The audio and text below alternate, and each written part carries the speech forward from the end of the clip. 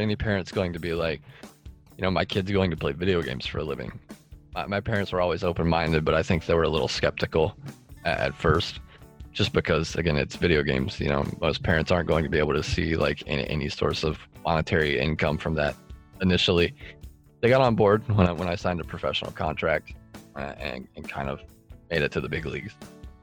That's Matt Cannon, a retired professional esports player and coach. He's also a Tar Heel. Matt came to the University of North Carolina at Chapel Hill 4 years ago. On today's episode of Well Said, Matt joins us from his home in Lexington, North Carolina. He'll tell us about his professional career playing and coaching competitive video games, and explain what's brought him back to Carolina now.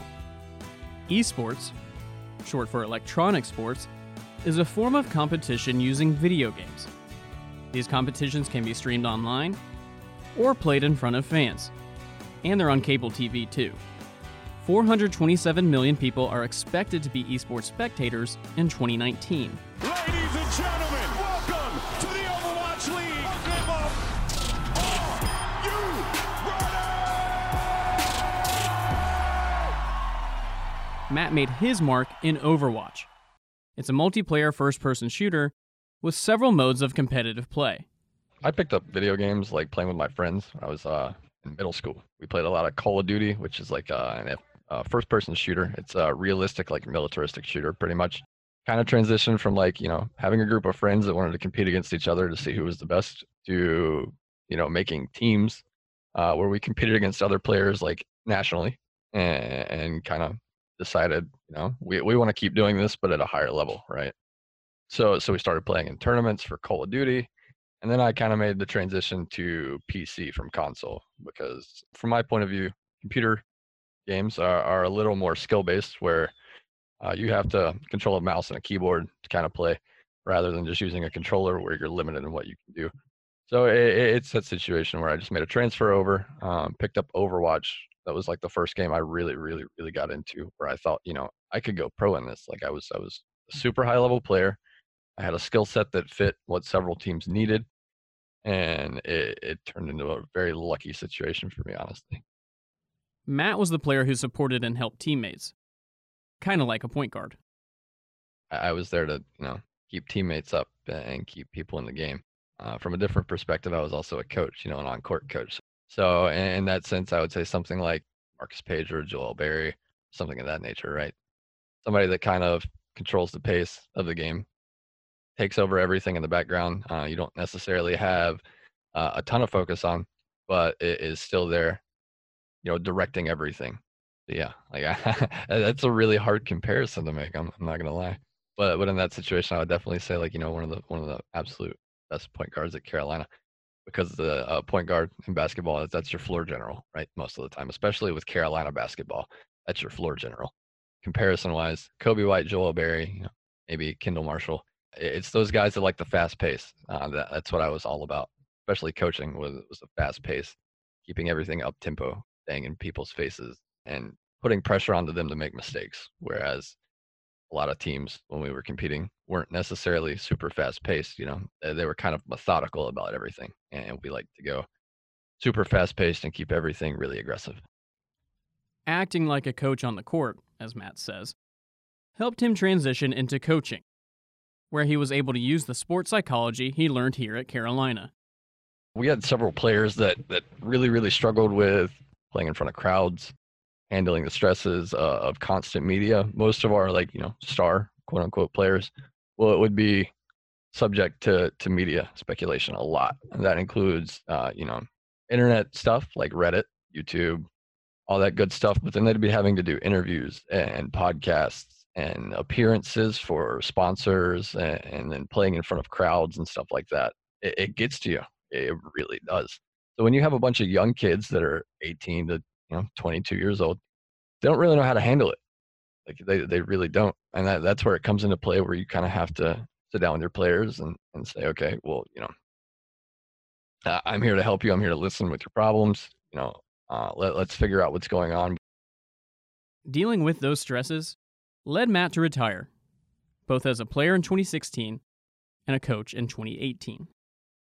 A lot of it is the stress that comes from it. As a player and a coach, you're put on a pretty strenuous schedule. So when we first started out, I was doing college at the same time as I was doing professional coaching, and it was 8 to 10 hours a day of nothing but a video game.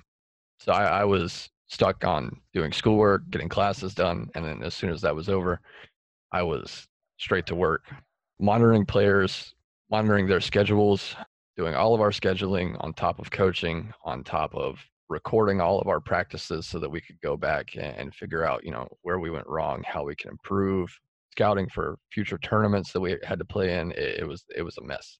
A very strenuous schedule, and even as a professional player, currently it's very strenuous. It's 6 to 8 hours a day of nothing but that video game and understanding the game in and out and understanding your opponents for the week, and it's a lot to take in. It's not just the stresses and the schedules that drive many esports players to retirement in their mid 20s. Typically, this goes kind of hand in hand with traditional sports, but as an esports player, typically you rely a lot on your mechanical ability, which is your ability to play in game at a high level, as well as things like your Twitch reactions, which control, how fast you can react to something at the same time. So when your reaction times and your mechanical levels start to decline, typically that's somewhere around 22 to 26 years old. Your mechanical skill level and your Twitch reactions are going to start declining. These players start to either be forced into lesser roles or they don't take these roles and they start to retire, which is a thing. Most esports athletes don't have a ton of longevity, which is another issue.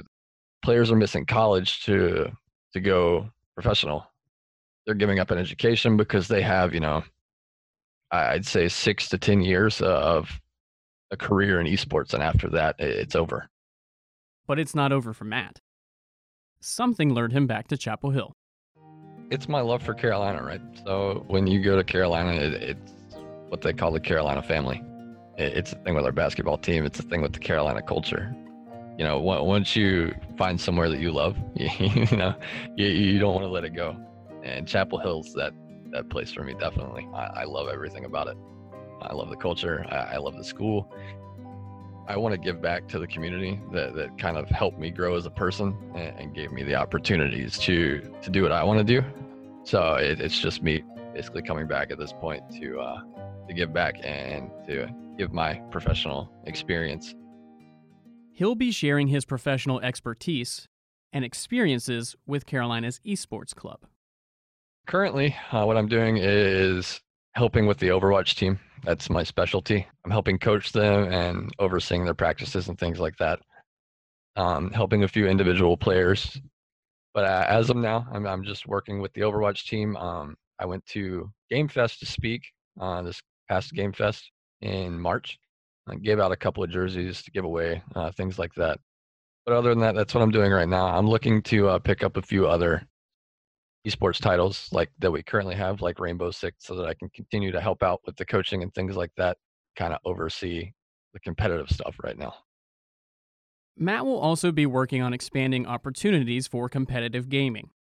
This fall, the Carolina Gaming Arena is scheduled to come to Craig Residence Hall. It's a state-of-the-art esports arena for both experienced and new gamers.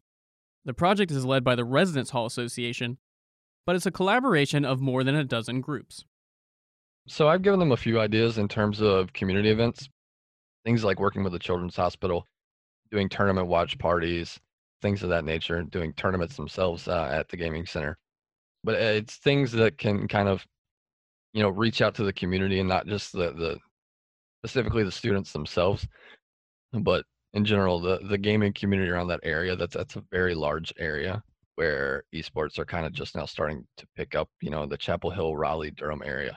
There's a lot of college age students and a lot of college age kids that love video games, and esports is a way to build a community around there, trying to keep everything as interactive as possible and keep it an open environment to not just learning about, video games, but maybe an open environment to learning in general, giving them resources to pick up on things, not just video game wise, but academically as well. There are multiple jobs in esports that range anything from player to coach to management positions to social media positions to content creation, digital media, that kind of stuff. So it all goes kind of hand in hand with what Carolina's doing, and it's a very good thing to be able to develop these skill sets and kind of give students that opportunity as well. This is all part of Matt's larger goal to help make collegiate esports more mainstream. There are 136 colleges and universities that are partaking in varsity esports. As of 2017, there were 4,360 accredited universities, which includes, 2-year colleges and 4-year universities and that thing. So that's a very low percentage of colleges and universities that are partaking in collegiate esports, right? It's picking up, but I'd love to see Carolina get involved. That's providing a ton of opportunities to students who otherwise, probably wouldn't go to college because, like I said, kids are foregoing their education to go pro. They're missing out on a potential opportunity that they could probably take advantage of for later in their careers that they're having to miss out on just to go pro. And that's something that really speaks to me because I necessarily didn't get that opportunity. I had to kind of give it up to take my professional route. It's one of those things where it's mutually beneficial to the universities and to the students at the same time, right? So they're hitting demographics that wouldn't necessarily be reachable otherwise, and providing kids with opportunities outside of just a professional esports career. Like I said, there are multiple jobs in esports that are currently starting to require degrees. So when you finish as a player, that might be it for you, and then you're going to have to figure out afterwards, what am I going to do exactly? So it's one of those situations where I'd love to see kids develop not just as esports athletes, but as people. That's a key factor, and be able to continue their careers afterwards. A lot of times it's not something a kid that's coming out of high school, 17, 18 years old, looking to go professional in esports is going to be thinking about. But I'd love for it to be an option down the road. If you want to learn more about Carolina's esports club, go to heallife.unc.edu and search for esports. It's all one word. And if you want to follow the development of the Carolina gaming arena, follow along with the Residence Hall Association on Twitter at RHA_UNC. Thank you for listening to this episode of Well Said. See you next week.